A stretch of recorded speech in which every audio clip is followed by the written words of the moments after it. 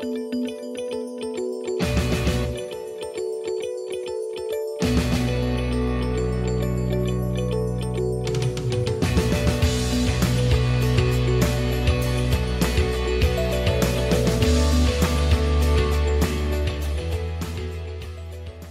and welcome to episode 1 of The Sausage Curb.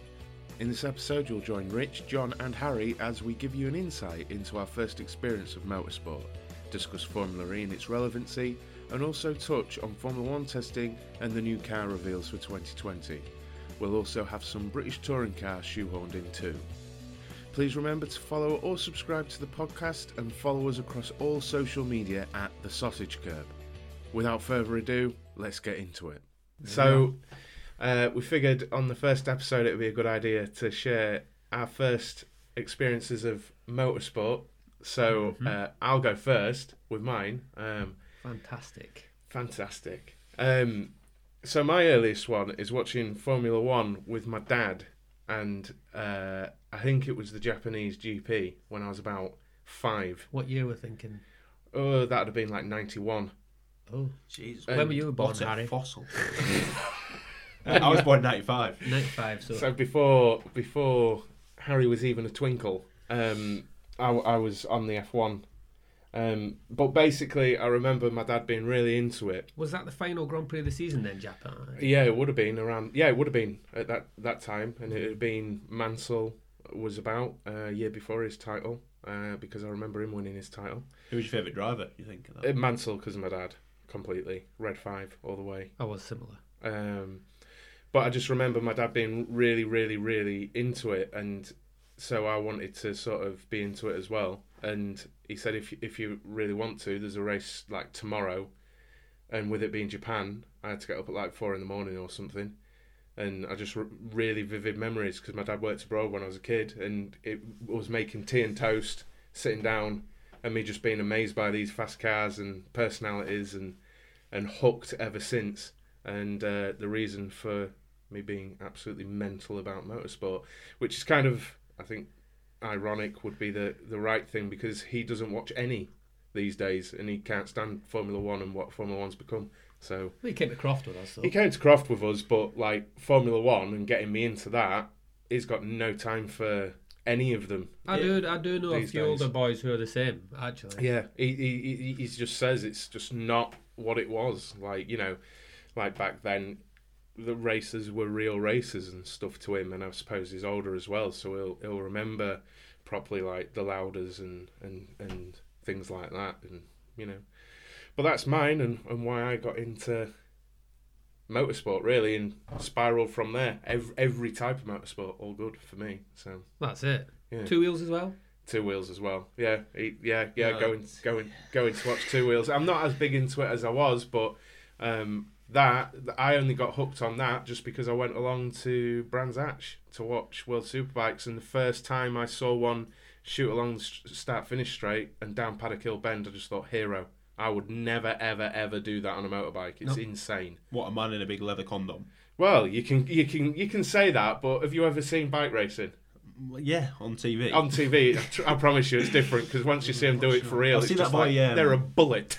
That boy that headed a pigeon, that was a seagull. That was pretty cool. Yeah, with his head. That's as about as exciting as it gets for me, I think. His head butted a seagull. But yeah, that was mine, really. Well, 2 minutes 30, Rich. 2 minutes 30. Mine's is going to take a little bit longer unless... Mine's quite. I'll go next because mine's quite short, I think. You're only young. I'm only young, yes. Yeah, we've already. I'm not established fossilised yet. Yeah, cheers, yeah. I think for me, I remember being a kid watching it on the cassette player that I used to have. VHS. Yeah, kind of. Yeah, I think it was one of them hand-me-downs from a cousin. And it used to be just replays of Formula 1. But it was Brundle was there, Ted Kravitz, who's Sandals. Yeah, and Louise Goodman, who now features on touring cars, and touring cars. Yeah. And then from then on, really, I just kind of got into it, enjoyed it so much. We went when I was 12, 13, Silverstone. And then from there, since meeting you guys, it's been all about the touring cars. So I can urge anyone that's listening to this that hasn't been or doesn't know anything about the touring cars and you like motorsport, get involved. 100%. It's unbelievable. I couldn't believe for the price that you pay as a punter. 20-30 quid. Yeah, and the access you get to meet the drivers. It's all about the access, isn't it? So it's little staggering. freebie. As a kid, it's about the little freebies and the access and getting to almost, touch the cars. Yeah. See the drivers. Yeah, when you go to sort of the almost sterile environment of Formula One, where it is very much a us and them feeling. Like, you can't even imagine walking across the start-finish straight at Silverstone during the weekend to look at the cars and things. There is my first experience of Croft, hijacking it a bit. I was messaging John, like, John, I'm literally like poking the tyres and I'm in the pit area, and he was just like, yeah. And I'm just like, you don't get this access. Do you know what I mean? It's amazing because, you know. And also, who doesn't love a free bit of merch? I mean, I'm 24, but I still have a free water bottle and a sticker. Yeah. Yeah. What's in that bag? A sticker? I'll have it. I think I'm getting worse. I mean, I could go on forever. I could go on forever about how much merch I've had for free. God, I was addicted to Twiglets for about a month.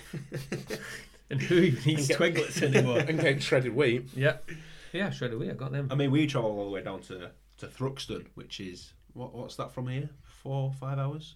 Yeah, easy. And that's the second race that I ever watched live, and it was one of the best weekends I've ever had watching motorsport, I think. Well, that's it. You've had a massive interest in F1 on televised, etc., and you were lucky to get to go and see it. And actually, we met Anthony Hamilton, didn't we? Yeah, met Anthony Hamilton down there. What a great bloke he is. Yeah, he's class. Just a normal dad, really. Yeah. Until you realise who, coming up for 7 times world champion is. And we won't go into that just now. No. Well, yeah, so is that it from you? So that's it from me, yeah. Certainly. But you're still on a journey, aren't you? You're still We've got 10 years on you. Yeah. And Harry's Don't pull a face like that. Yeah.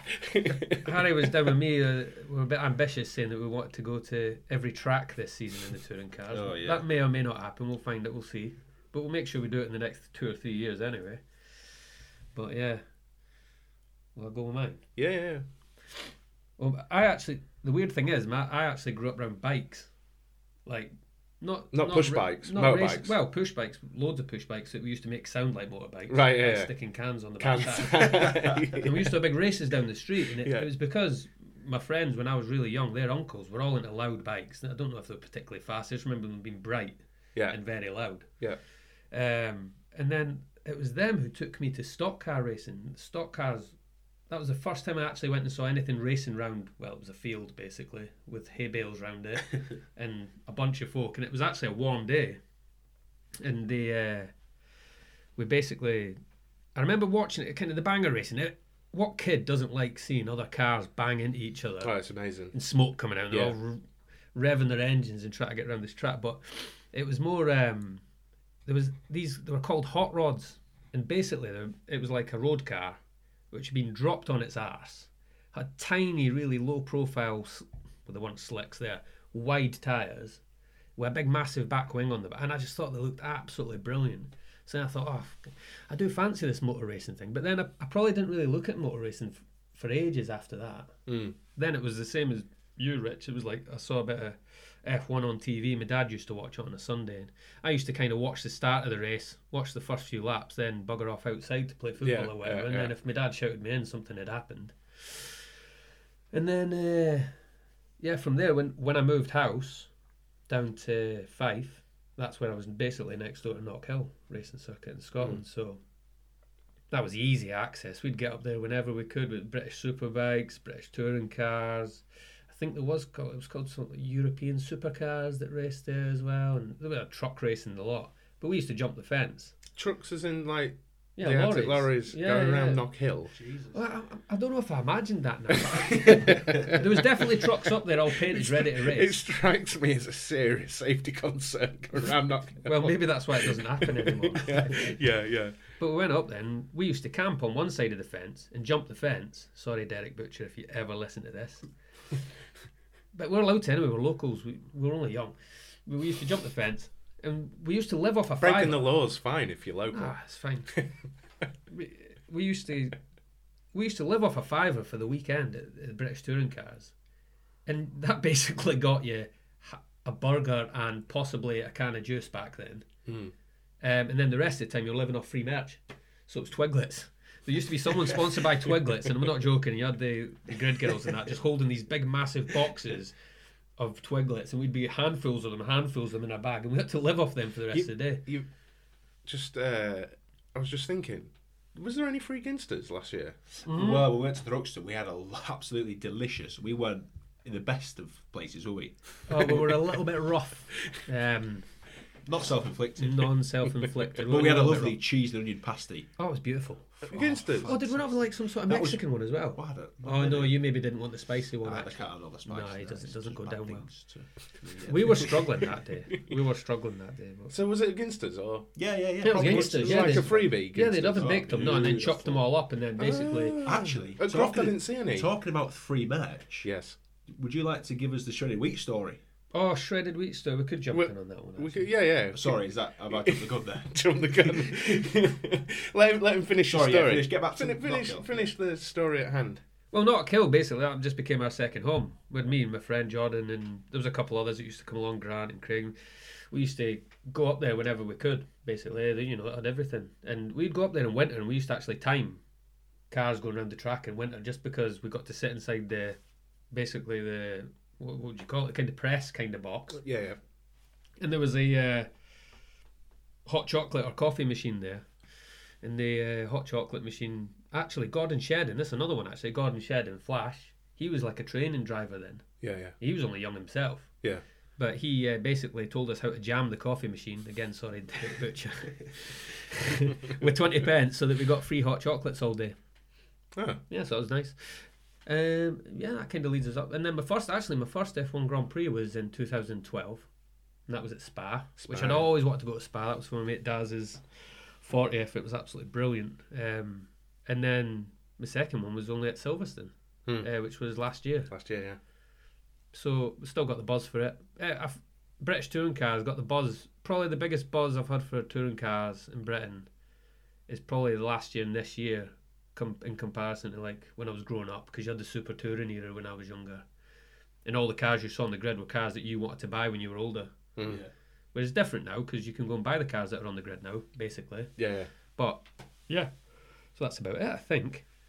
Murray Walker as well. Murray Walker, I've got to give him a mention, because I think he was one of the reasons that drew me to the television. Because my dad used to shout, "Go, go, go!" when I used to be like, "Oh, they're off." As a kid. And even as an adult now, like as an adult, I've got like such respect for Murray Walker, and like his commentary, even with his Murrayisms, was like intoxicating almost. He could. Oh yeah. You could tell, like now being an adult, I can tell he started on radio. Do you know what I mean? The way he painted a picture with his commentary and used his voice and stuff. What a guy! Yeah, what a guy!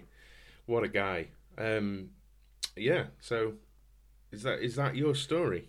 That's about it, yeah. That's about it. I enjoyed that, actually. I've learned a bit there. Learned a bit about us. We're all on a journey, aren't we? We're all on a bit of a journey.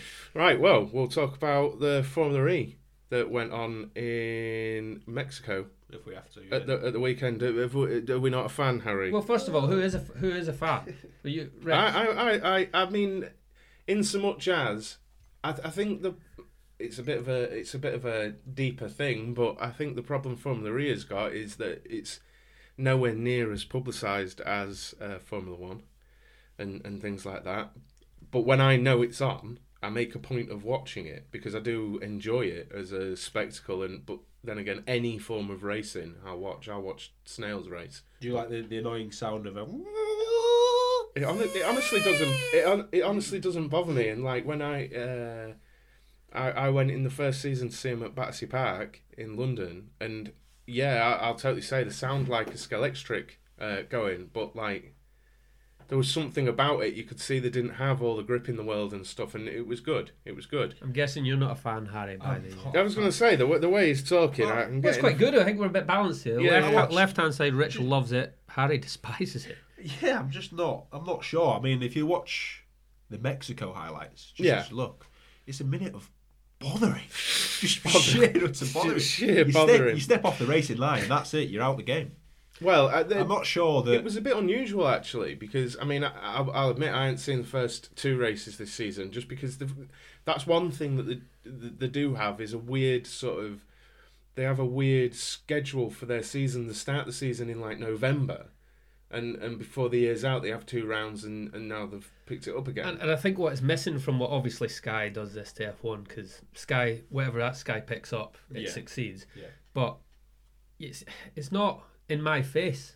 As even as a motorsport fan, maybe I've not liked the right pages. Yeah. But it's just not in my face as a sport. Yeah. But I hated it when I first heard of it. I thought, oh, here we go. This is the end of what I've always loved, like the smell of this, and the sound of this, and all the rest of it.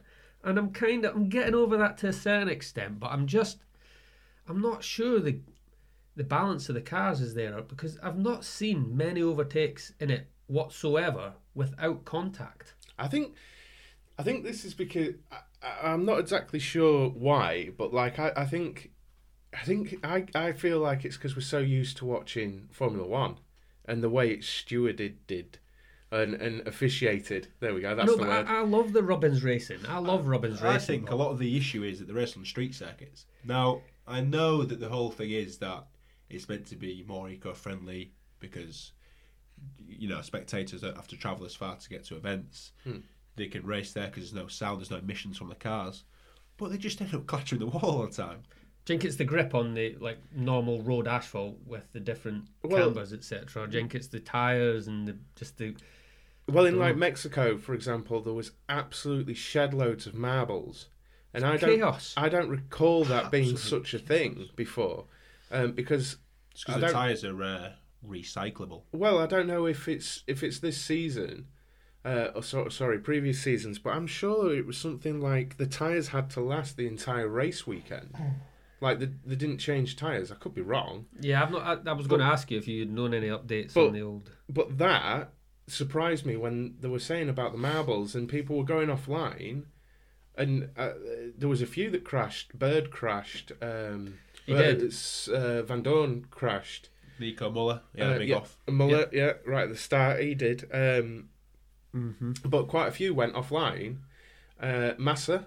Was it Massa? Sorry. I didn't see much of Massa this weekend, actually. No, he clattered the Tech Pro on the outside of the first corner. He just ran a little bit wide, clattered it, ripped the front left wheel off. The way they're shaped, it doesn't lend itself to kind of spring off of anything, does it? They kind of hook into whatever. If it's something soft, they kind of hook into it, and that's them gone. Yeah. But the official line from it is ABB who sponsored it. On YouTube, it was how the chaos unfolded. That tells you everything. But I suppose where you've got any sort of news which highlights, excitement, they're going to draw people to watch them. The other thing from watching the highlights is there was 41,000 fans in the stadia section alone at Mexico. Yeah. It's huge. That's massive. That's good. Good. They were obviously entertained. Yeah, because you could actually hear them on the coverage, like when Evans towards the end came through the stadium section. You could hear obviously because the cars aren't all that loud. They are quite loud, but not that loud. Yeah. You could hear all of the fans cheering and going insane, and I can't remember who it was. It was Bird versus Da Costa, maybe. It was, yeah. Could have been through the stadium section. They went mental for that. You could hear them all like, what happened there? Bird put it in the wall. Bird put it in the wall, yeah. Shock. Da Costa, he went from 9th up to, I don't know where he finished, was it 4th or 5th? That Alex Sims, sure. The British lad, started 18th. Yes. 5th. Yeah, he done really well. And I know that Buemi for 3rd, so I'm thinking that Da Costa maybe got 2nd. Was it 2nd? I'm not sure. I should have that in front of me, but I don't. Sims, he's 2nd in the championship. Da Costa 2nd because Bird was 2nd, wasn't he? Oh, and he crashed out. Yeah, he crashed out. Anyway, we're getting away from the point here. Any sport, right, that features a fan boost. What a joke. That is bad. Imagine that in F1. Well, okay. There'd be so much controversy over that. This is the thing. And then, to add insult to injury, you can go offline and get in attack mode. Now, doesn't that sound interesting? Well, okay. Because the racing's so boring. Does that mean that you're going to stop being a fan of touring car in a year or two when the drivers have got that in the car? their own boost. Yeah, but that's just like in F1 they have overtake at the minute, don't they? So what's the difference? Because they don't have to go offline to get it.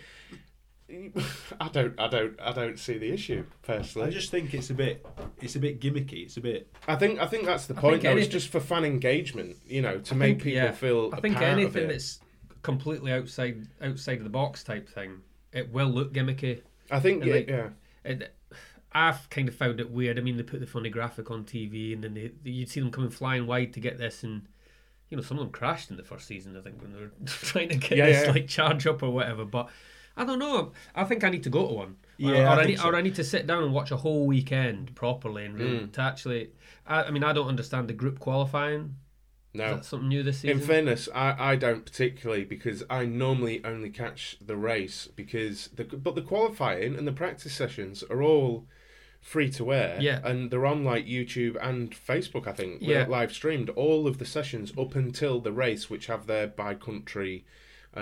Coverage. Do you think it takes somebody like Sky to get hold of it for it to really blow up? I mean, if you look at the accounts from 2019, Formula E pre-tax lost 22.6 million quid.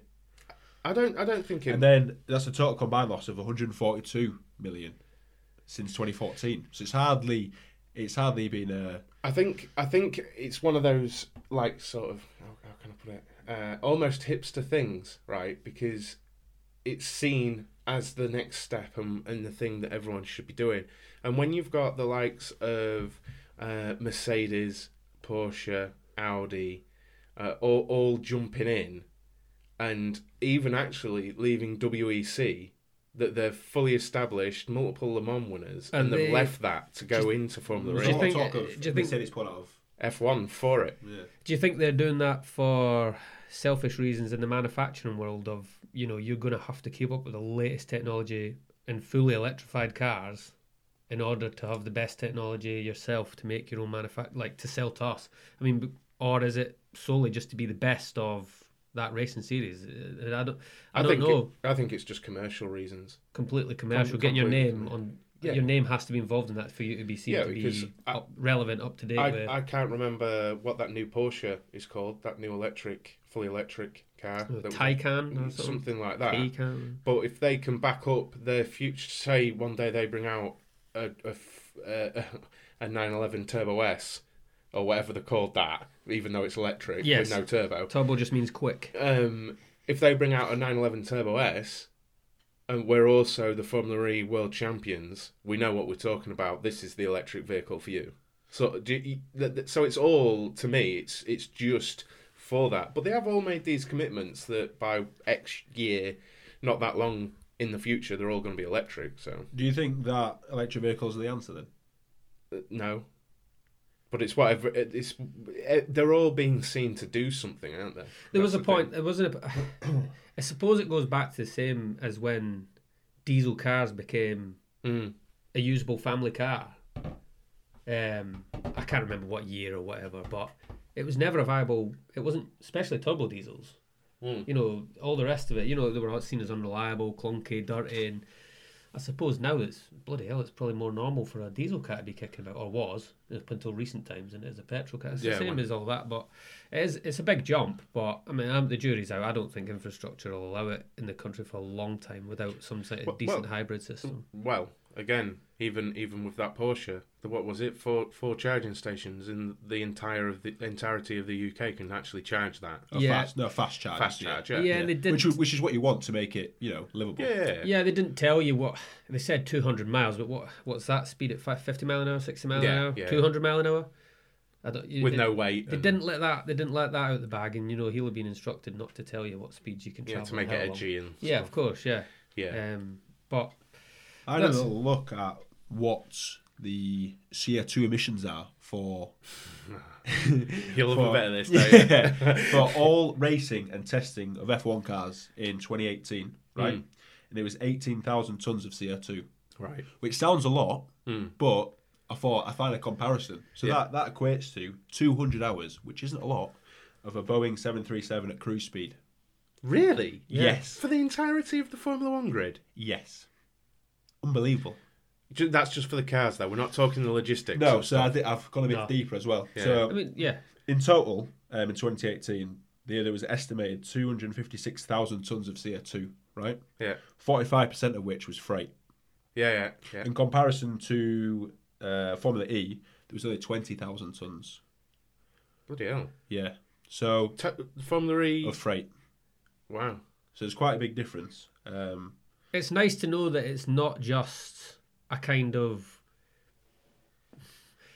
not quangle, but it's nice to know that they've actually put some thought into making the logistics very tight and very, very efficient with the environment. Instead of just saying we've got electric cars and we're doing it in a city and we're getting everyone here without having cars come in. I believe it is part of like the deal, like that they all have their logistics in with each other, sort of thing. But then again, now F1 have the deal with DHL, don't they?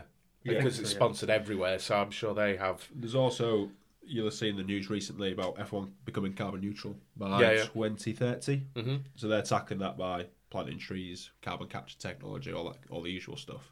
Mercedes themselves, actually, the 2 UK factories run completely on renewable energy, and they're aiming to be net carbon emissions of 0 by the end of this year. This year? Bloody hell. So I think that's big steps. It's impressive. It's impressive. I mean, they've got to be seen to keep the pinnacle of motorsport as clean as possible nowadays. Just to relate back to Formula E, is what if you ask anyone about Formula E, like, oh yeah, well, Formula One's bad for the bike, blah blah blah.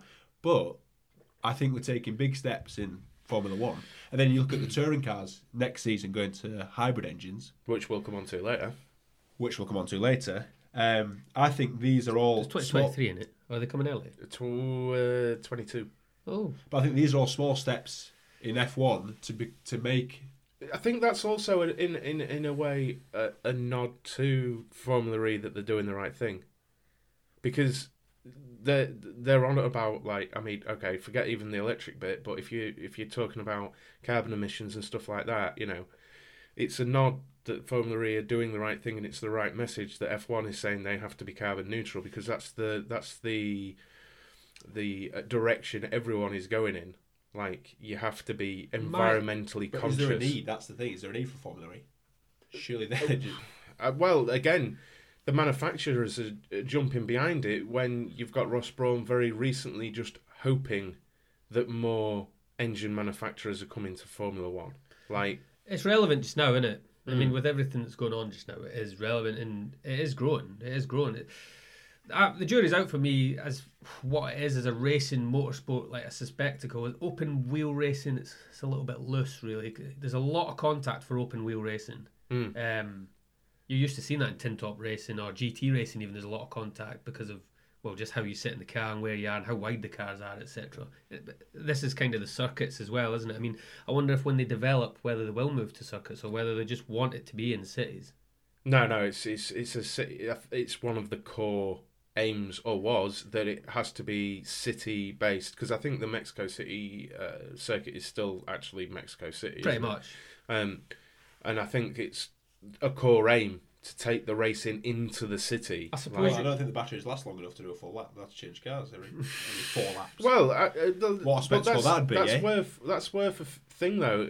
How long's it been around? 5-6 years now. I think we're in the 6th season. Yeah, and at the start they did change cars. I know. Because the TT as well, the Isleman TT they have an electric. Yeah. I mean, it's universities that started that. You can't knock the advances they're making in electric vehicle technology just for their domestics. Engineering wise, and that which is good. But is electric vehicles, are they the answer to all our problems? This is what my answer to that now is that, funnily enough, where we'll probably only use electric vehicles solely is people who live in or very close around cities. Is the only real answer to using an electric car now, because you go into work and you go back and it's going to be 5-10 mile return journey or whatever, maybe 20-mile return journey, and then you plug it in when you get home and then you do it all again the next morning.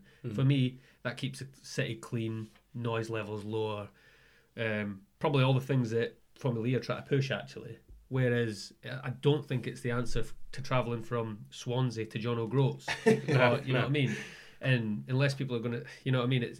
So hybrid has got to have as much backing in as much, which it has obviously. And Formula One is basically the hybrid. Yeah.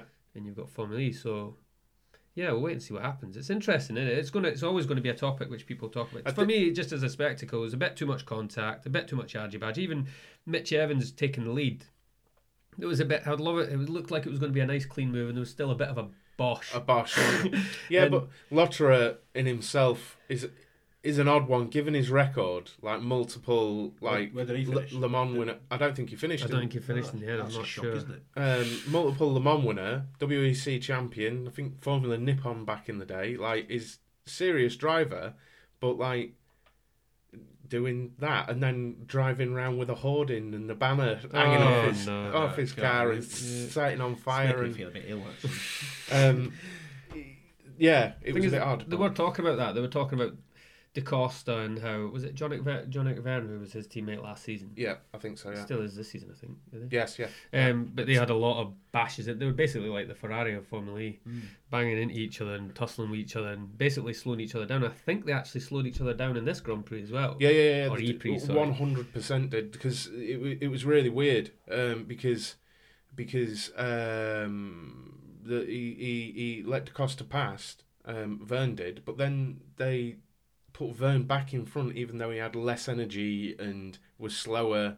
They took the paying the favours back. Yeah, too far. I mean, but he done well. I mean, he's only. I mean, I've seen DaCosta a few times now, and I mean, I don't know originally where he came from. I've not done that much research, but they said historically he's been a bad qualifier, but apparently because of how he's finished that E-Prix there, he's now ended up in a certain group for qualifying, which will favour him in qualifying. He said that as well post race. Because he's been strong in race, he literally did say, I need to sort out my qualifying because he leaves himself too much work to do, sort of thing, for the race. Which is a thing. You do get that. Unless you just want to barge your way through. Just bother everyone and get through. But you do get that, though, in all forms of motorsport, where someone might not be able to tie it together for a lap, but through a race, they're like a metronome or whatever, and it's just lap. I mean, that could be half the problem. They can know how much pace they've got in themselves and in the car, but don't hook it up. Yeah. And then when they get to the actual race day, it seems like they just think, I'm going past here, or I won't get past, kind of thing. Yeah. It just seems a little bit, but it might come. What about the talent that's available there? Because there's quite a few people that have failed to make it into F1. Well, they've been in F1, but they've not retained the seat. I think Stoffel, Van Dorn. Stoffel, yeah, but he was at testing today. I know F1. He was, but he's not got a drive, has he? No, but I think it is difficult with the 20 cars, isn't it? There is a depth of talent there, but you would have to say they are probably second-hand F1 drivers and older WEC drivers like Lotterer or Brendan Hartley. Again, multiple WEC champion, Le Mans winner. He didn't make any kind of impression this weekend in Mexico. And then Massa, he's a top bloke, like top bloke, but like, you know. I think the issue is when Formula One now, Drive to Survive. That basically the title of that tells you. Yeah. It's so like these guys now have basically got a whole setup of guys or girls that they've got coming through, whether it's to be test drivers, it would be whatever, to be simulator drivers, whether it's to be stand-in if something falls through, that they've all got plans of who they're bringing in. Well, the majority of the top teams definitely do. Yeah. So if they're already lined up, it's hard for someone like Van Dorn, who's came up, he's had a bit of a chance. They kind of lose a bit of relevance if they've not been performing, and then they just kind of slip away, because all these boys in F2 and F3 and they're all flying. They're just so aggressive. They're so aggressive how they try and get into these teams and get some contracts. It's just, you look at last year. I mean, you had 3 rookies. Yeah. Who've all retained their seats. In F1. So you got Lando, John Russell, and Albon, who've done really well. Look at Albon, for example. He was at Toro Rosso, now AlphaTauri. And he's now got a driver in a Red Bull. Got a chance at winning the title this year. I did fear for him. I feared for Albon. I really did. I mean, I knew he was an aggressive driver. I didn't know if he would suit the style at F1. We'll segue into the F1 stuff if you want. Well, we can, yeah. I mean, we'd tend to do that. We were new to this, remember? Yeah. But with the F1, I'd totally forgotten that today testing started until like yesterday, fairly late on. And we've had the car reveals, and we're talking about the drivers now, so we can continue talking about the drivers for a little bit. Yeah, that's fine. And you've got your Stoffels and things like that, like we were just on about. I found it interesting today when they did mention that Stoffel had arrived, and he is the Mercedes, officially the third driver for Mercedes, because they make a big thing in Formula E that Stoffel very often gets the fan boost, which is basically a popularity contest. Yeah, but is he Dutch, Stoffel? Belgium, I believe. Belgium. Yeah. But they absolutely love the motorsport. Well, this is the thing, right? So if he's got the talent, which he did in previous Formula, there's a reason why McLaren put him in a seat. Is it a canny sort of thing to keep him on the back burner and contracted? Because if he's got talent and he's got backing, you know what I mean? It's a bit like football, isn't it? Keep him about. There's people who are late burners. There's people who mature a bit more. Like they think there will be drivers who have a seat for a certain, maybe one season. One season is not enough time for a seat. And let's not forget, up until him crashing, Stoffel was leading Formula E Championship. It's like it Giovinazzi? Giovinazzi. I did not think he would ever be given 2 seasons. No. But the end of last season, he started to show he was Kimi was outperforming him. Yes. But Kimi has been in F1 since he was 19 years, I think. No. Yeah, I think he came in at 21 and he's 40.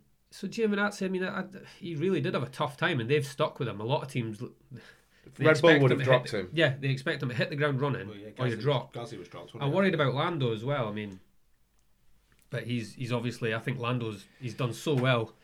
Well, Lando said at the car launch, he didn't say it because he was told he couldn't say it, but that he was shitting himself last year. Yeah.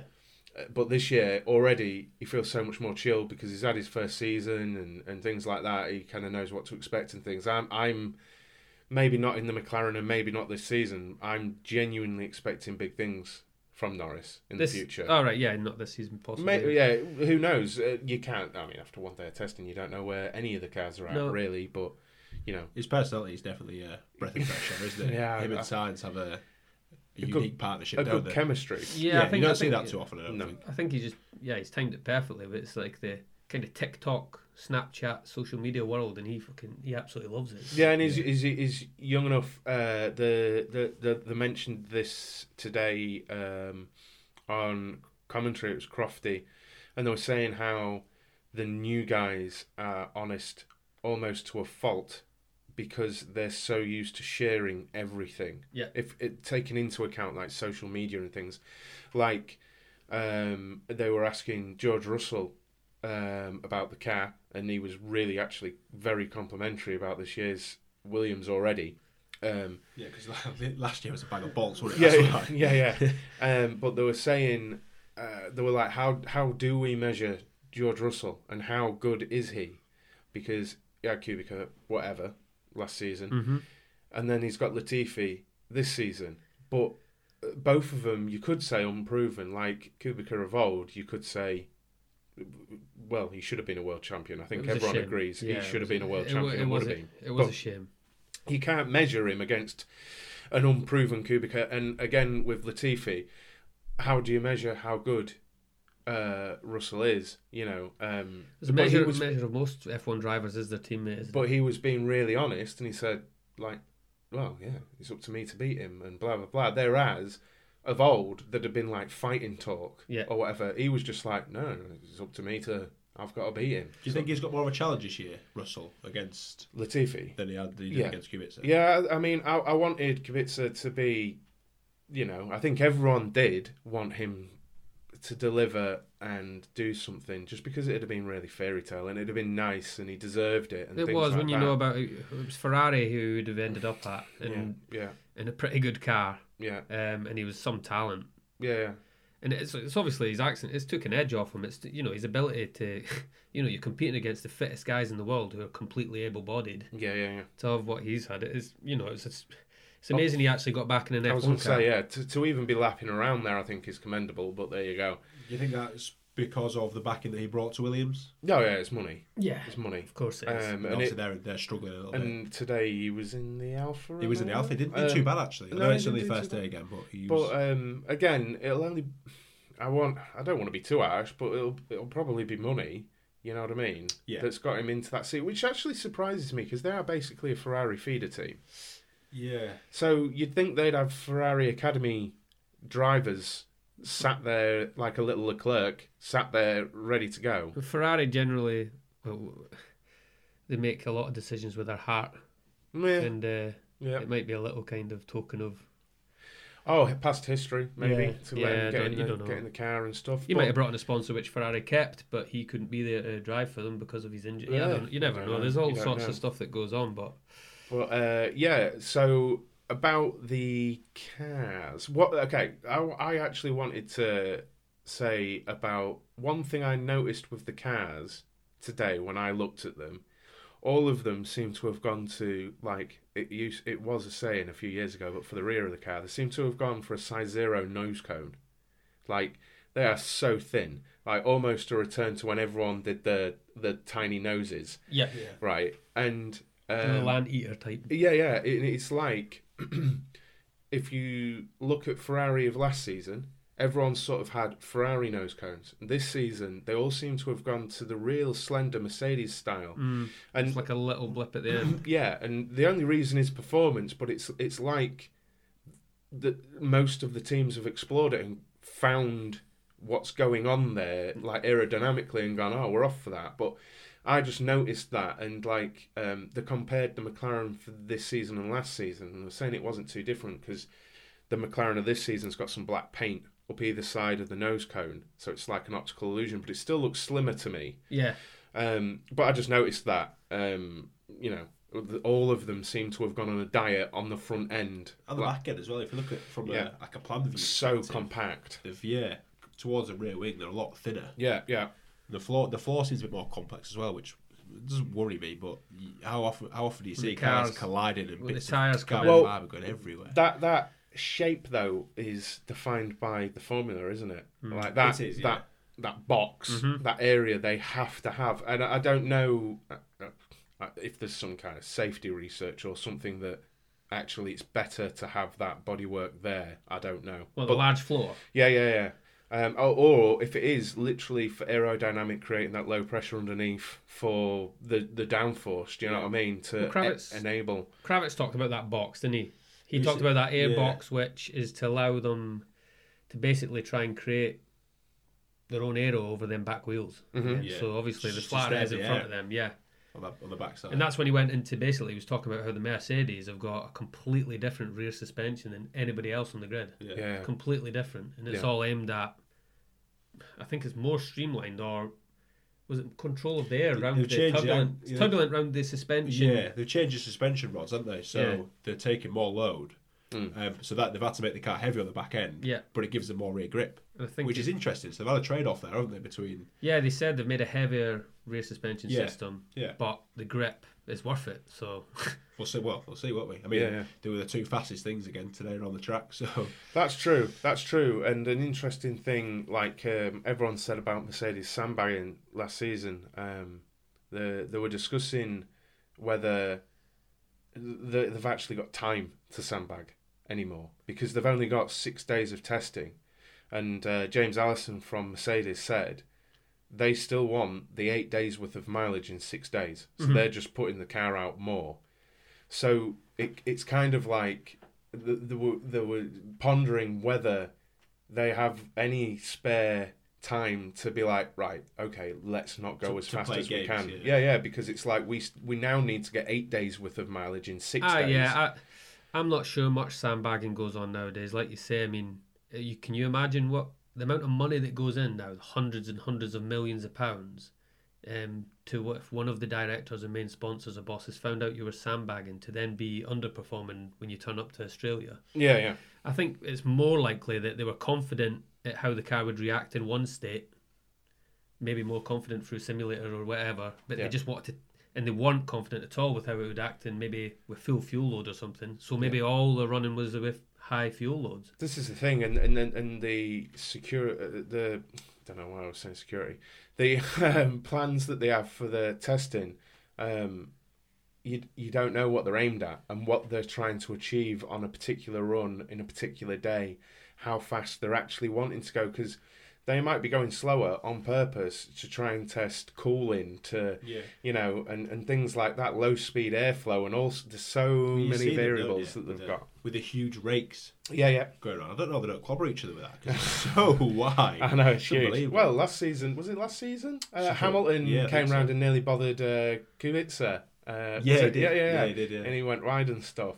We'll carry on talking about the testing because it's but they were calling Bottas. I just wanted to mention Bottas actually, because you said about simulation. He said how important simulation was to F1 these days because of the restrictions on testing, and he said how they're in constant contact with Brackley, is it, for Mercedes, but the car is doing what they expected. So, like, it was basically saying what they've been doing in the simulator. They've just got the car on track, and it's like, this is a correlation there. The correlation is there. Which is what McLaren have been struggling with, isn't it? That's what they say they've been struggling with, yeah. For a few seasons now. I don't... When is their new wind tunnel done? What's the boy called from Porsche? Oh, it begins with an S. I've forgotten his name. Very straight. Is it like Schneidel or something? Steinl or something. But yeah, he's from Porsche, isn't he? From their LMP WEC thing, yeah. But he was saying how, actually, he was quoted today, or it could have been at the launch, he was saying how McLaren wanted to hit the floor running with the 2020 car and be competitive because they want to divert all resource to 2021 as soon as possible. You can understand that, can't you? With the vast changes. And I think that's going to be interesting, because if Mercedes just run off, like last season, you could see that Ferrari had tried and continued developing throughout the season. At what point, I think Mercedes are just going to walk it again, but like if they get to a stage halfway through the season or whatever, if all of a sudden it's clear Mercedes are the dominant force again, how soon Red Bulls and Ferraris going to be like, this year's done. It's a good We're point. going to nail next season. And then this season, as a fan, you're watching it, and no, you don't. And Bottas and Lewis, because Mercedes are like, we've got this again. Keep the. It's all budgets again, isn't it? I mean, I'm sure Red Bull have the backing to do that. Ferrari also, and well, Mercedes. We don't know what they're doing yet with the car for 2021. But it's the smaller teams that I think. I mean, I think McLaren probably have the technology and budget as well to go for a 2021 car early. But it's the other teams that you worry about. Yeah. You worry about the field being split massively in 2021 just because of resource and. But then again, it's also a chance, isn't it? It's a chance. Vettel and Red Bull dominance was at a rule change. Yeah. Mercedes and Lewis and Rosberg was a hybrid era change, wasn't it? Even though there was a lot of groundwork before the hybrid, I totally believe like Schumacher and then Hamilton coming in, they did. And Ross Brawn starting it out with Paddy Lowe, I think they did so much like groundwork for what's happened since. Do you know what I mean? Like that's what he's got to be looking at next, isn't it? I mean, there's a lot of talk about Lewis and where his future lies. Yeah. Whether that's with Ferrari, it's been up and down, hasn't it? In the off season, is that going to happen? Is he going to? I'm less thinking. I thought if it was going to happen, we'd have heard. That it was going to happen. There would have been more news. Yeah. For the final season, for the final season of this current regulations, do you think? Is it too early? Well, this is it, isn't it? There's a lot of issues with that, isn't there? I mean, well, is his contract up this season? I think most people's. I think a lot of them have left it. 2020. There's going to be a crazy. Because in Verstappen, pretty much the only one of the top tier drivers. Verstappen, I think maybe Leclerc as well. I think a few have signed in, haven't they? Leclerc's at his age is just going to sign whatever Ferrari throw at him. Yeah, was Norris a 2-year or a 5-year? Norris is up and Sainz is up. Yeah. So because I saw discussion on they were saying about in an ideal world they reckon Hamilton would have gone to Ferrari at some point to win purely just to win a title with Ferrari, because it's Ferrari. For romantic reasons, Yeah, I would have liked to see him, but they also said that's not to say he's not like just exceptionally happy at Mercedes, because he's getting paid well, he has lots of freedom, he's winning, you know. And then they were saying about the options and who would you take on the current grid, and the one that came out on top was Danny Rick, and then the next two options were Norris and Sainz for going to Ferrari to replace Vettel at the end of this season. Really? And to be honest, I don't think I'd take Danny Rick. I don't. I really like Danny Rick, but is there something preempted though? Because there was rumours, isn't there, with Mercedes deal at McLaren? There's a lot going on. I've not done enough research into it, but for what Mercedes? I'm sure is Norris not under some sort of Mercedes contract? Yeah, some sort of pre-contract agreement prior to. Or his dad owns a set. Does his dad not own something to do with? Well, I remember something towards the end. Just after the end of last season, you guys talking about this, but I can't recall. We'll have to look into it. Yeah, I don't know. I can't remember. It's a talking point for another pod, isn't it? Because I don't want to go and make a fool of myself with that. I normally do. Because Ocon is also Mercedes, or rather, it's strange. It's like Toto Wolff. Deal. Is he on a lead still at Renault? Or? I feel like he's placed at Renault because Ocon is like one of Verstappen and Leclerc and Norris, like he's of that age group, and the people in the know believe he's got that potential, and I think he's been placed in Renault, and it's a good place to put him because he's got Danny Rick, who's a race winner and he's fast, everyone likes him and stuff like this. If he measures up against Danny Rick over this season, he's primed to take Lewis's seat when Lewis retires. Yeah, you're right. If he stands up, if he matches or even beats Danny Rick, why wouldn't you put him? Ocon's another one who's came from kind of humble beginnings and stuff. Ocon's story on Beyond the Grid was it's staggering. Really. You don't get a lot of them like that. You don't get a lot of stories like that nowadays where they come from quite low income families and all the rest of it and get a break into it. And he's quite a talented driver. He was a bit brash when he was a. He still was, wasn't he? I mean, he bothered. Was it in Brazil? He bothered. Yeah, but I think there is a lot of talent there, raw talent, and I think it's. It's more too eager probably and a little impatient at the wrong moments, which gets these drive. You only need to be tangled up for a split second in F1, that's you gone. You're all over the newspapers, you're all over every website and bloody in the country, you're all over social media. You're talking microseconds. It was a shame to lose Hulkenberg though. I know he never quite got his podium that he so desired. No, and I don't know if you've seen, and I'm sure we'll talk about this. Have you seen the trailer for Drive to Survive? Yes. When do we get the Renault jet? And he's like, when you get your podium, and then you just see Hulkenberg flipping the bird. Oh God! As soon as I saw it, and you hear Gunther again. You had to hear it going. You can beep, they can both beep off. Yeah. Well, I think I'd be like that if I had Grosjean on my team. Jesus Christ, he's a frustrating driver. He'd be good for Formula E. What's that? Grosjean. Oh, bothering everyone. Crashed into walls. That's his favourite. Did they even let him out in a car today? Grosjean K-Mag, wasn't it? K-Mag today. Exactly. So they don't want to. They didn't want to roll out the brand new car for 12 laps before Grosjean smashes it through the pit wall or whatever he wants to do. I remember being at Silverstone watching. Was it free practice? And he spun in the pit. He was the highlight of free practice. We thought, here's Grosjean. And no one had used their hooters. They all had their air horns ready. And there's Grosjean comes flying out the pits. Simple. I mean, I've done it on simulator racing and all the rest of it. Yeah. It's a bit of a difficult exit, especially on cold tyres. I think he floors it, turns it round and smashes it into the wall, then has to proceed out and do a full lap with no front wing to all these air horns. The British crowd doing that. Oh, yes. Fantastic. Oh, dear. We'll go back to the testing today. I mean, there's some serious lappage, wasn't there? The laps covered, yeah. Look at Verstappen, 168 laps. I mean, that's serious. It's like nearly 3 races. Definite intent there for whatever reason. There were, I think them having split sort of, the intention was to have 2 drivers per day, and that was literally, I believe, to keep the drivers fresh. It's amazing, 168 laps, and he's only he got within half a second of the quickest Mercedes. I know it's only tested. You know what? Actually the times surprised me, and I guess this goes back to the sandbagging thing. The times surprised me, and this is totally from memory. I don't have the times in front of me, but I think it was like the top 6 or 7 were within a second or something. Yeah. Something like that. It's the lap difference. Yeah, lots of laps were complete. But then if you average, say, Bottas and Hamilton together, then their total laps, because it's the same car, they've all only got one car. Yeah. Like, I think it's nearly comparable, but I think Verstappen still did more, didn't he, on his own?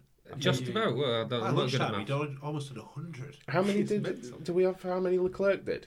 Leclerc did 132, so that's still a big. Yeah, because obviously Vettel's ill, so I don't think there's many mechanical issues today. None, which is unbelievable. Isn't Only it? Renault, I believe, and I can't remember. I think it was one of the AlphaTauris.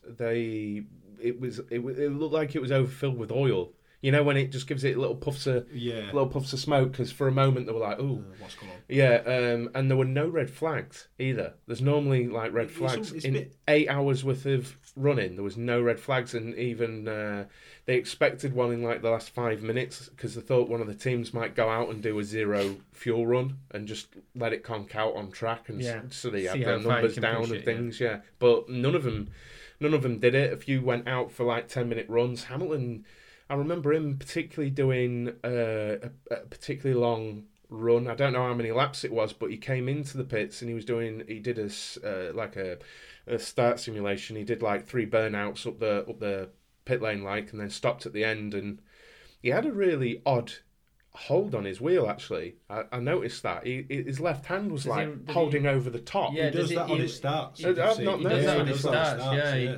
It's like he leans on it, and he does it sometimes on straights. Is it the double clutch thing? I'm not sure. Because he released it after he'd gone up like 3 gears. He released that left hand and held normally, but it's like he was holding something. I think it's almost muscle, but I think he's practiced that over and over again. He's found something that's comfortable, and he's found that instinctive reaction from seeing the lights change to going, and that's him going right. I'm pretty sure there was a point where Hamilton got bogged down on race starts. And then after it, he started, and he was unbelievable. Something. I remember, like Johnny Wilkinson used to do that. Yeah, with his hands. I think that's a very similar. It could be, sports science type. Well, if any sports scientists listening, we'd like to get you on to have a little debate about this. Do you know where to find us? You know where to find us, Rich? At the Sausage Curb on everything. On everything, social media, at the Sausage Curb on Twitter, the Sausage Curb on Facebook and Instagram, and obviously wherever you found this podcast. Just the start thing. It was the season with Rosberg, because I remember it was at Austria. Rosberg got thinner gloves, so he could feel better. And there was this thing, I can't remember where it was reported, but Rosberg got his starts were leathering Lewis, and Lewis found out he had got thinner gloves, and it may have been around that time that he found this new technique, but I've never noticed it before. As you know, I'm not. Dexterity is a good one, isn't it? Dexterity, 100%. Yeah, I mean, look how many buttons they've got. You need to feel it, don't you? I mean, I do remember I've seen him a couple of times with the old leaning his hand on the top there, and it's obviously working. I didn't think he was doing. I knew he was going to do. Maybe he's hiding it. Maybe he's hiding what he's doing. Don't know. Maybe I think it's his hammer time button. Muscle memory. I think that's all it comes down to. Yeah, maybe he just thinks reaction-wise. I think everyone, if you do something enough, you maybe have these little rituals in sport, don't you? You do things a certain way. I done it at 10-pin bowling at the weekend with the kids. Beat them all. Barriers up or down? Yep. Oh, what? Oh, barriers down for me. Going back to the F1. What's your favourite looking car, do you think? Well, should we go down the list and then you can say what your favourite car? Right, we'll start with Ferrari because we watched it here when we were doing a little sound test. Are they red? They're red, aren't they? They're red. They're red this season. Matte red with a black mission window, which I can't recall if they had black last year. No, I thought it was white. Did they just do it black for when Lauda passed away, maybe in memory? No, it's black now, I think. Yeah, it's black now, but I mean, I can remember having something black on the car before. But anyway, it looks smart actually. It looks smart. I think it looks smarter with the black. I don't know why. I think the back just changes the whole thing. The back last season. Noticed Ferrari are running very high rake front to back, so the rear is high, very aggressive.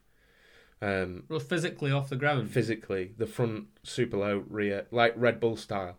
Because Yeah. normally we'll get to it, but the Mercedes is very neutral. But just a thing I noticed as they were, coming towards the end of the lap and they go down the hill at Catalunya, I just noticed the arse end of that Ferrari was right up in the air, just like the Renault as well. But, so I wonder if they lose a little bit of drag in the wing, but gain it with the height of the rear. Well, this is the thing. Last year, this went with this whole minimal drag thing. Yeah. And the thinking is they've done that to increase the low pressure underneath the rear to give them more grip. Yeah. The quicker you go, that'll probably lower mechanically anyway. Yes. It's flatter on that car when you're straight. The car's pusher, right? Yeah. But still, it'll be higher when you've got your high speed corners and create more. Yeah, as you go through the corners. In effect, I guess it turns the entire car into a wing as well because you're making it a wedge, aren't you? He's just turning into Adrian Newey, the boy over there. Oh, I'm a nerd. I can't help it. But we'll let Rich do all. Actually, you're right. And I've still got his book, which I've not read. Yes, that's true. Rich did give it to. I have read Adrian Newey's book, so maybe I am.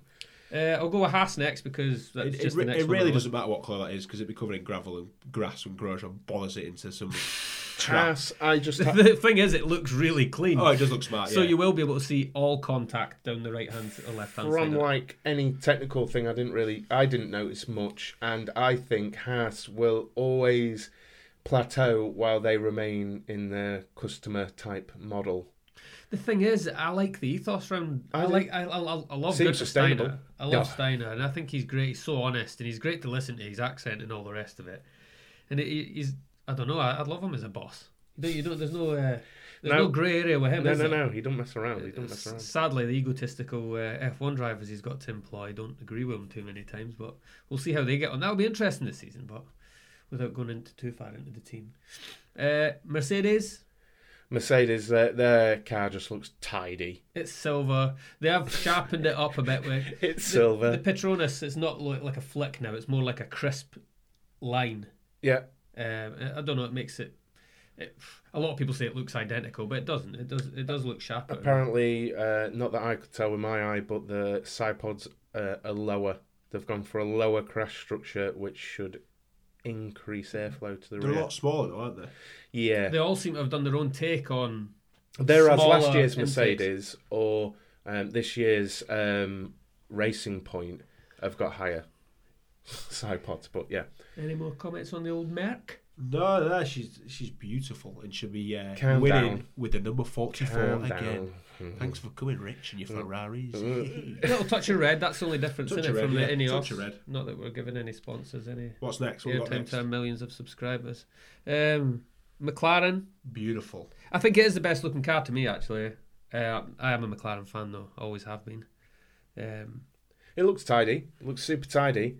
If they're going to stick with the orange, they've made it probably look the best of the orange cars. I like that they've gone with orange, given the provenance with it. Like McLaren, Bruce McLaren's original. I do like that. Loads of people complain about that, but really, that's the colour. That is McLaren's colour. It is. And, the first day McLaren F1 was coming out in that colour. I believe so, yeah. Again, we've got small side pods there, haven't we? Yeah. They all seem to have done their own take on the smaller side pod, so they've obviously found other ways of cooling. If you look at the car, the engine cover is higher, so it compensates for that. I know we've already done Ferrari.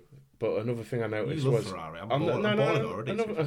Studying them for weeks. On the side pods, they had like an over side pod wing last season. Oh yeah, like very close to it. They've got a below one this season as well. They've got like do you two think wings. To ush air into the smaller intakes? No, I don't think it's out to do with. I think it's to straighten the airflow before it, so it goes with the curve of the car better. I think. They're trying to get rid of the turbulence. Control the air around it. Yeah. Anyway, McLaren. That's McLaren out of the way. No, I just think the McLaren looks better with a bit less blue on the actual rear of the cab. It's more on the wings. Yeah. I think it looks quite smart. Renault, they were late. We eventually saw it today. I don't even know if that's the final look of the thing. Renault, they have copied Mercedes front suspension of a couple of years ago where the top wishbone is straight out to the wheel hub and it's got like this horn that comes out of the wheel hub. but aerodynamically, apparently, it's much better, and it's just like the Mercedes. And they've got a very nice nose on theirs. It's like, you know how the Mercedes and Racing Point have got like almost a circular end to the nose. Yes. The Renault one really curves down like a McLaren of Senna or something. It's not as pointy, but it curves down really sculpted and nice. I think the late 90s cars done a bit of that. Yeah, and it's really, you know, I said right at the beginning that they've got like been on a diet at the front end. That is so slim. The front of that, the Renault. But yeah, they're the two things, and they've clearly done some homework there. So, yep.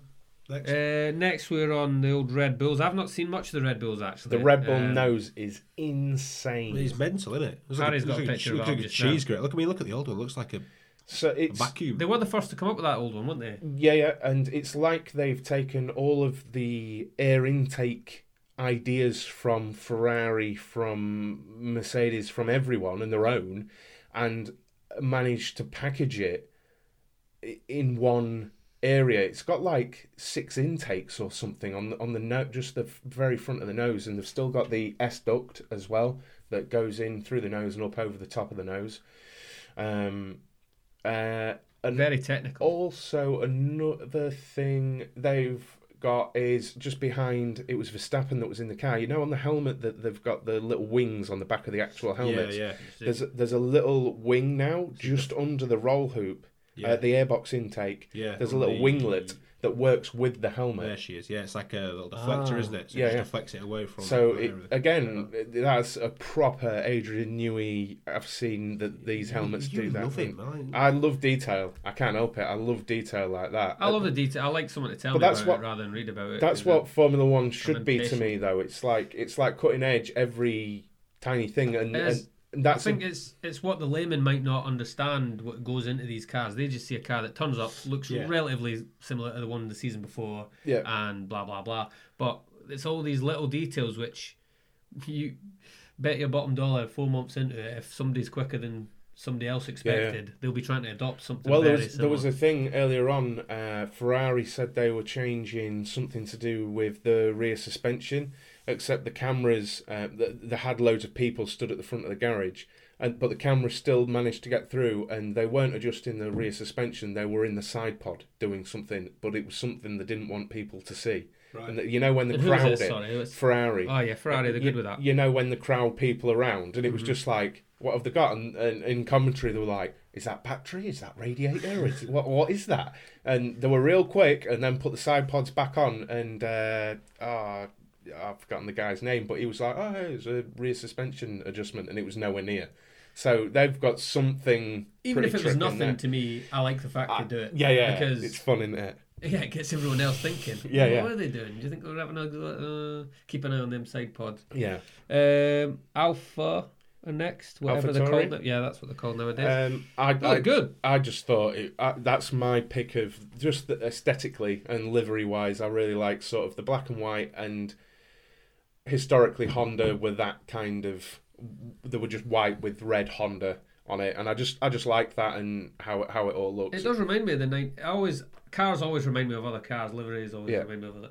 It does remind me of the 1998 Tyrrell in white. Yeah. Just for some reason, I used to like clean looking cars. I mean, the Stewart was that season as well, 98. Yeah, with a tartan on it. Yeah, and that just them. You know they're going to deliver. Like they're not going to be battling with Ferrari, Mercedes, Red Bull, but midfield. They always deliver something at some point in the season. They're up and around things, aren't they? Mm-hmm. They always are as a team. They're really good. Car looks very similar, doesn't it? I mean, they've all gone for this side pod adjustment where it's now a lot higher and less square. Yeah, it's interesting. They must still be able to call the car, obviously. Well, this is the thing.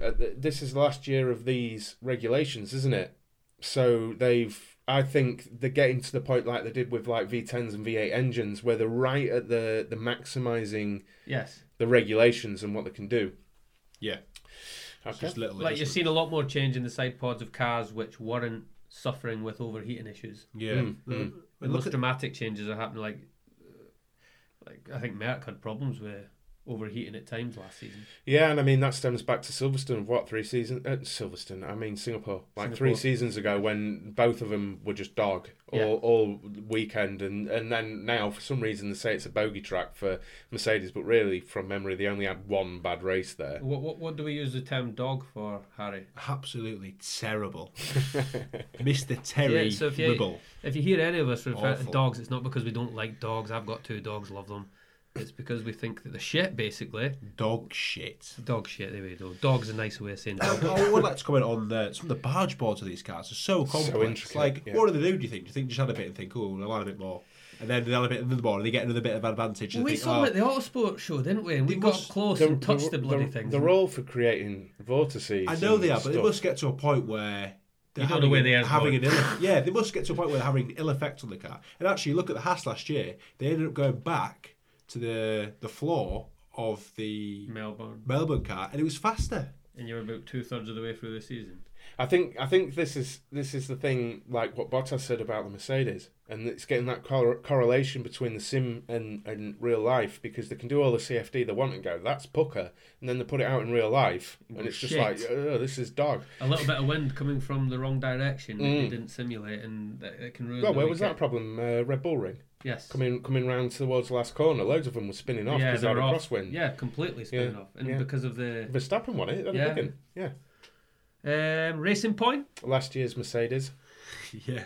Basically, the pink Mercedes. They've painted it pink, basically, and turned off, so they're going to be rapid. You just have to. Well, this is the thing, and there was a meme going around saying Perez was top in the morning at some point. I think he wasn't that far off in the whole lot. But there was a meme going around saying, well, it's confirmed last year's Mercedes is still the fastest car on the grid.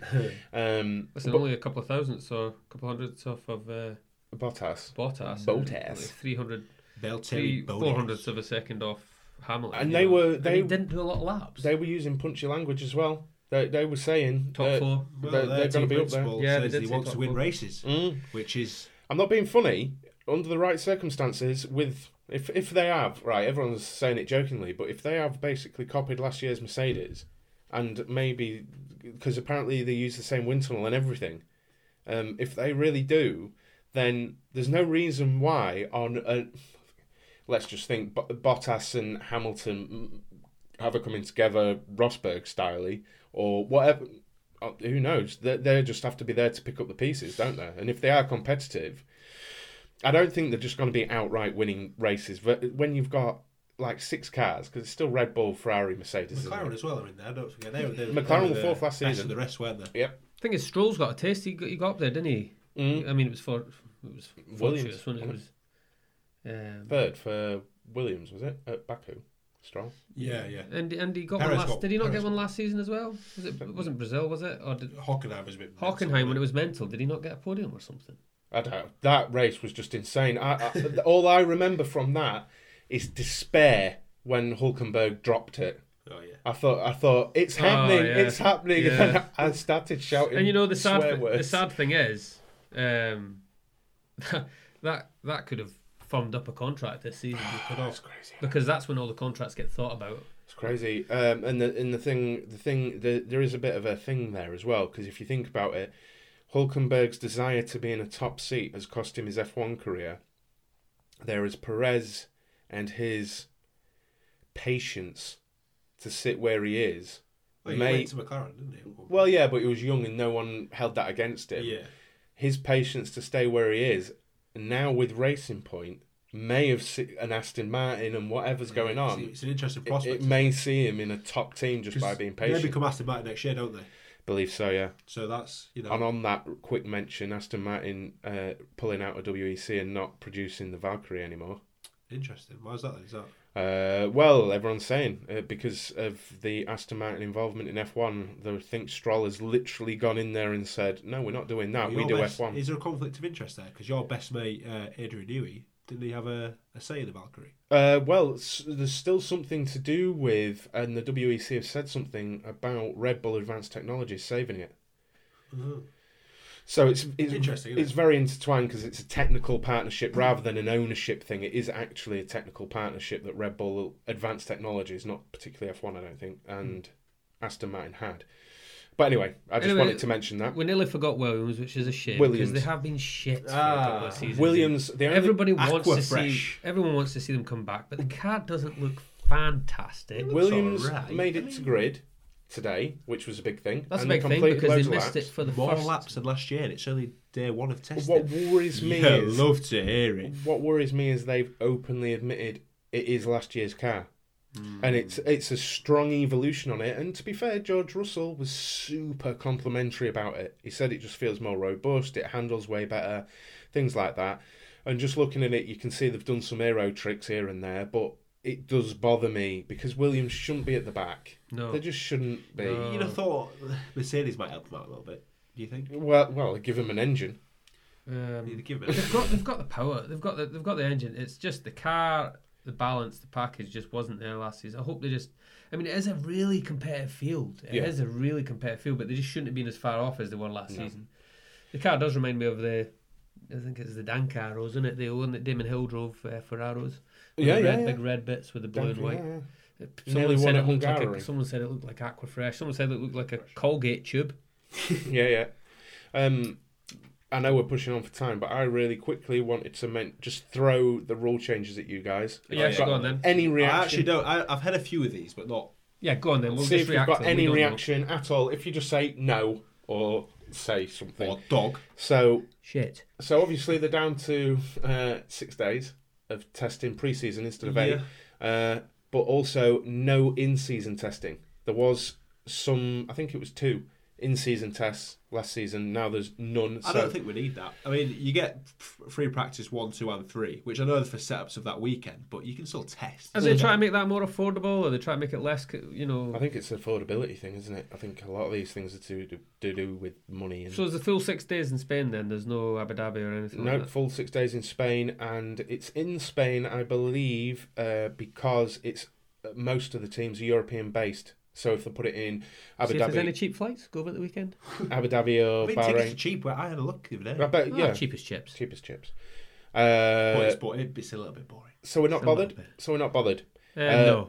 Little small one, the curfew for the mechanics has been extended by an hour. So instead of 8 hours between shifts, they've got to have 9 hours between shifts now. So that's less work that can be done on the cars. But I think that's good because if you listen to, what's his name, Matt Priestley's book... He said about pulling all-nighters and it being all-nighters, then having to change a wheel on a car the next day. Or refuel. They were saying Adrian Newey, Christian Horner was saying today that the mechanics and the engineers work a full shift because there's no curfew during testing. No. So they've got 2 shifts. So they go all the way through to analyse every speck of data to get the car ready again for the next day, which is crazy. But... It is really. And he was saying actually how it was Horner as well that even though they've got 1 car there, they have more personnel there for testing, than a race weekend. Because you can. I suppose it trains them well for that's their pre-season, isn't it? Yeah. Shark fins are back. Really, it was intended as an extended engine cover, but all of them have got the shark fins now. And from how I understood it, it's literally as an identifier for fans, so that put the numbers on. A little block above the air intake. No, behind. All right, okay. You know, like the sail. Well, also this year we struggled a little bit. We did struggle, We looked at because obviously it seems to be that the second choice driver has the coloured roll bar, the outside thing on. So, like, for example, Lando Norris had that. It's almost the same, or the first person at the team got the choice. So it's a little bit hard. Sometimes you're like, well, it was difficult. In that team, who is second? And I thought the numbers were too small for how quick they travel. Yeah. Through Maggots Beckett's, we couldn't... No. The numbers were sometimes, it was... You just couldn't make it out. This one, probably a bit, is more meaningful. Penalties for jump starts and missing the weighbridge have been relaxed. It was a back of the grid for missing the weighbridge, as happened to Gasly. I could be wrong. I know Vettel ruined it, didn't he? He floored it and ruined it. And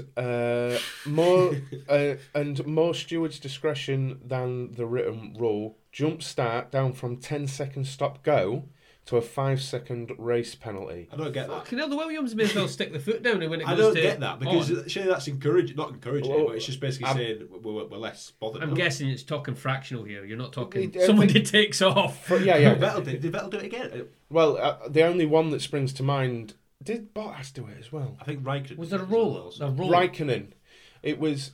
But I think the point was that they looked at it, and maybe Ferrari influence, but Vettel, he went but stopped, didn't he? Yeah. I think that was it. And I think the argument was he didn't gain an advantage. He didn't gain 10 seconds of a stop go, which is 30, 40 seconds. He didn't gain that, did he? I suppose my slight take on that is peripheral vision, seeing a car starting to roll, could have a concertina effect on the rest of the grid. It has a subconscious. Yeah, if you're just ready on that clutch to go, and you just see a car nudge, you might take off.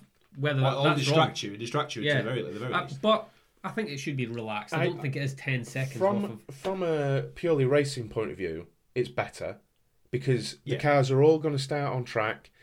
Say it's a Vettel and he's in the lead, he's got a gap Hamilton by 5 seconds. Or, it keeps the race alive, unlike whatever happened at Canada. So what you're saying, is that 5 seconds on the race? On track. On track, so... Yes. That's how I heard it. Okay. Not stop and go. Not stop and go, 5 second added. I think it should be judged on the situation. But again, they did say there's more stewards' discretion. Yeah, I think so. I think because, like you said, the Vettel one, he's not getting an advantage. That's the rule, though. The 5 seconds is the rather than a 10-second stop go. 10 second stop go is ridiculous because you've got to go through the pits to take 20 seconds worth of pain or 15 seconds worth of pain of driving through a pit. Then stop for 10 seconds. Nobody can touch the car. Yep. It's silly, really. It's a bit too much. Next one, small one, really. It's a good one. Reduction on metal in the front wing to reduce rear wheel punctures, because you know how they have like the adjusters and things like that for the flap angle of attack, reducing that and taking it out of the end plate. So the if the biggest issue, aren't they? Yeah. So there's that, which everyone will agree to. Less electronic support at the start. 90% has to be the driver. Oh, well, what was there before? I guess engine mappings, fuel mappings, rev mapping, all of that. Yeah. How I heard it, 90% has to be the driver. I don't know how the hell you could. I don't know. But I know they did change the clutch, didn't they? Because it used to be auto. It used to almost be you held it in until the light went out, you went poof. Yeah. Now they've got to have a control, and that is a little bit of skill involved. And maybe that quite a few were doing practice starts at the end of the pit lane today, so maybe that's could be, yeah. Less MGUK allocation, and that is more to bring it in line with the other. I think they said the hot parts of the stuff, so the MGUH and things like that, because you only get 2 for a season in all of those, but you could have like 3 or 4, I think, MGUK. Explain what they are. MGUK is regeneration kinetic, and then MGUH is the heat out of the exhaust. But you see most of retirements are to do with one of those components, aren't they? Yeah. A failure of one of those. And this is the thing, the teams, basically they were all in agreement because they were having to sort of beg, borrow and steal from other parts to sort of skirt the rules to make it work. Now all of them, they've got that many, and instead of having more of one component, they've all got the same amount. This one, I think they explained, was just tidying up, but less fuel outside of the fuel tank. 250 millilitres instead of 2 litres, but is that what the car can hold without it being in the fuel lines and things? Yeah. This one is interesting, and I think this is to do with Ferrari. Proposed people were saying cheating, I guess. Sure. Second fuel flow meter. The existing one, the teams have access to and can look at it and see what it's doing and everything like that. And it is possible for them to, as they put it, bamboozle that fuel flow meter and inject more fuel into the combustion chamber. So now all cars will have a second one, FIA proprietary fuel flow meter. I'm guessing it's pre and post. And it will be sealed, and teams are forbidden to touch it. Right. So they can't mess with that one. They must have thought something enough was going on just say the top 3 teams. Well, they were explaining it in such a way where the FIA just said this closes any perceived loophole or grey area. So they didn't find anything last season. Well, it was Hamilton saying that he could smell. He could smell strong fuel from a Ferrari when he was behind it. Was it in Abu Dhabi where there was an issue with Leclerc? I think it was one of the Ferraris, and there was a big discrepancy between the fuel they'd stated in the car and the fuel that the FIA had. Yeah, but I read about that, and apparently the Alfa Romeo's Kimi Räikkönen had been done for that before. And yes, he had. Did they not both? What did they? €10,000 fine or something. Yeah, I thought both the Alphas got punished for something. Yeah. It was at Red Bull Ring, I seem to recall, but it was kind of made a bigger thing out of because it was Ferrari and it matters more, doesn't it? And they were the rule changes that were mentioned. Was there anything? I seem to recall reading somewhere about the regulations regarding starting tyres. Were they not scrapping something? I thought they were scrapping the in qualifying 2, the fastest lap that you set on whichever tyre. You had to start on that set. Start on that set. I thought they were scrapping that. Yeah, I haven't heard anything. I remember there'd been talk of it last season. We'll have to look into that. Yeah, confirm it next time. So, are we quickly going to touch on BTCC hybrid? Yeah, well, but just a quick one. This is off topic anyway. But that less than 48 hours after that crash, that terrifying crash actually at Daytona 500, where Ryan Newman, he's actually been released from. Oh wow! He's been released from hospital now. Well, that's good news. He's walked out with his kids. So I mean, that's massive. That's if huge. You've seen the impact. I mean, that will. If you, I mean, it's all right to say now. If you've not seen it, YouTube Ryan Newman Daytona 500 crash, because it is sickening. And to say that guy walked out of that, I mean, safety these days, like probably 15 years ago, that guy dies. Yeah, it is stunning, really. It's staggering. The guy did say, I mean, you've talked about it before. I don't watch a lot of NASCAR. I've watched it on and off. I like to watch a little bit of it, but the boy was actually trying to push him to the finish. Right. He was he wasn't trying to turn the car. Right. He came out straight away after and said, look, I was trying to push him to the finish and see if he had the guts to stay on it. Yeah. And if he didn't, he was going to try and duck in. That is a thing. It's almost, they call it stocks and all the rest of it, don't they? But the boy got flipped and then absolutely smashed. It was the side. He actually finished. He finished the race in ninth on his roof. Oh, that's unbelievable.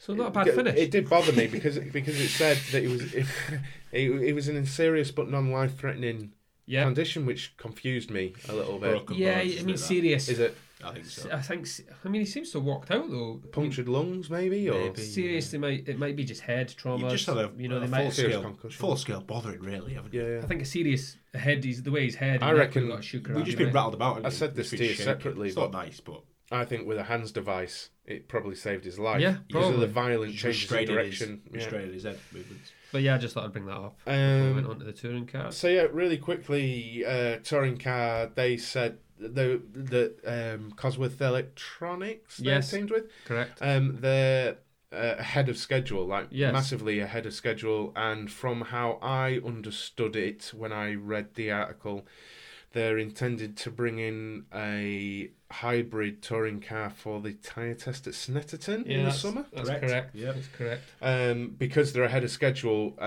What does the article say? Is it 22 or 21 that they're bringing in hybrid? Yeah, it says it does the car say will boast hybrid power from the start of the 2022 season.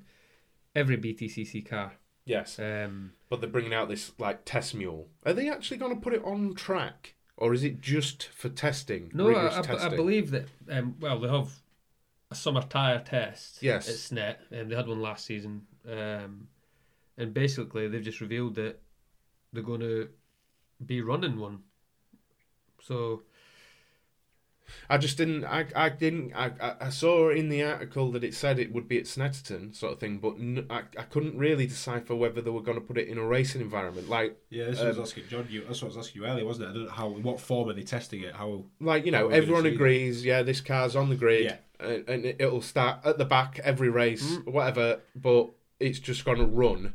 And see how it gets on. And see, This is quoted. It does say that TOCA has confirmed that all the technical and practical targets have been met during the design and build stage. The hybrid-equipped BTCC test car is set to hit the track in June, ahead of the projected public debut during the annual 2-day tyre test at Snare in July. So they're having a pre-test for practical reasons, make sure it all runs and everything properly, probably. And then it's going to be on track, so... Just be interesting. It'll be interesting to see, because that's definitely going to get. If we can get along to that, we will get along to that, and we'll try and because people will want to know what not everyone will get to that, and people want to know what they sound like. They want to know if it's because they still sound got the mint at the minute, by the way. They do sound mint. I think there'll be a lot more of a whistle and maybe less. I don't know what the exhaust. I don't think it'll sound too different. I honestly don't, because it's still an internal combustion engine with just sort of an electronic bolted to it. Yeah. Well, it is a turnkey solution. It is bolted on, isn't it? Yeah, they said that. They said rigorous testing and simulations will then commence in order to refine the exact nature of the driver selectable hybrid power delivery. So, i.e., how many seconds per lap, when and how it can be used, etc., as well as configuring varying amounts of regeneration in hybrid power that will be used to replace the current success ballast. That's really interesting for me. You're taking away that weight and just physically turning things up and down to a precise manner, which nobody can argue with. They can't say that the weights are in the wrong place in a rear or front-wheel drive car. And the thing is, as well, they can really quickly react to whether that's working or not. Yes. Yeah. Instantly, they can go, oh, in literally race 1, round 1, they can go, that didn't work. We need to alter something. And they can. It's just software. Yeah. Just change it. It is saying that he's incredibly pleased. This is Alan Gow talking. He's the chief executive of BTC. He's the cheeky chief. He is a bit cheeky, actually. He's got a big cheeky truck. I wouldn't mind having a drive of it, actually. He says that he expected hiccups so far along the way, but so far there's been nothing. So he says it's a great testament to the high quality of the technical partners involved. He says not just Cosworth, but he says there was also X-Track, PWR, Delta Motorsport, AP Racing, and Goodyear. Are X-Track the gearbox boys? I think they could be. Scoops. I feel like they're the ones that provide gearboxes to like all of the WEC field and like most of the AP will provide your clutch and brakes. I think from a fan perspective, as long as it finished like this season by 2 points over 3 drivers, at the end of the day, that's what we want, isn't it? At the end of the day, I think it can only be better the precise manner in which ballast. I mean, ballast is. I like ballast. I always have in that type of racing. I don't know how it would work in any other sort of racing. I don't really care because it works in touring cars. Maybe another discussion for another time. But it is funny how these augmentations to the racing in touring car works, and we're accepting and actually encourage it, but the purity of Formula One you can't mess with. Yeah, it is a debate. That's a good debate, I think. We've talked about it, haven't we? We've talked about qualifying. We've talked about should there be more than one race. We'll get into that. We will, but I just find that an interesting thing, given what we said about Formula E earlier, and fan boost and things like this. It's all right for touring car to have these things, but it's not all right for this. Exactly. Yeah. And if anybody else has got any views on that, I think they should get in touch with us, and we'll read them out. And I think we'll have a go at it. Going back to touring cars, if you've not seen it, at least just tune in. ITV4. ITV4 do all day on race days. You get to see Ginetta Juniors Mini Challenge. Ginetta's GT4's there. Yes. Porsche Cup. So good. I mean, the minis are new as well. They're new to the series, the support series, because we've lost the Clios, which I love the Clios, but the minis do look brilliant. They look brilliant. They look so good. And if your missus won't let you use up 8 hours on the planner, the Sky Planner, then you can tune in. I think they've got highlights later in the week as well, or online. I think eventually. But it's great. You've got to watch it. You have to give it a blast. Yeah. So I think that'll be it for episode 1.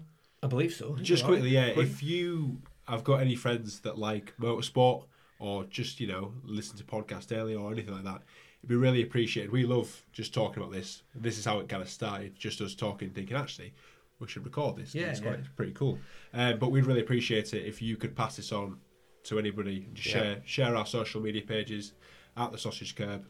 Yep. And we'll be back in probably a couple of weeks' time after all of the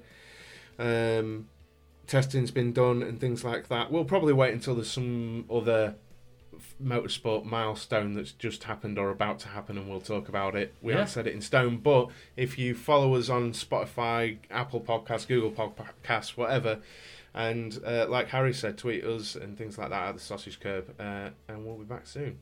Cheers. See you later. Thank you. Cheers.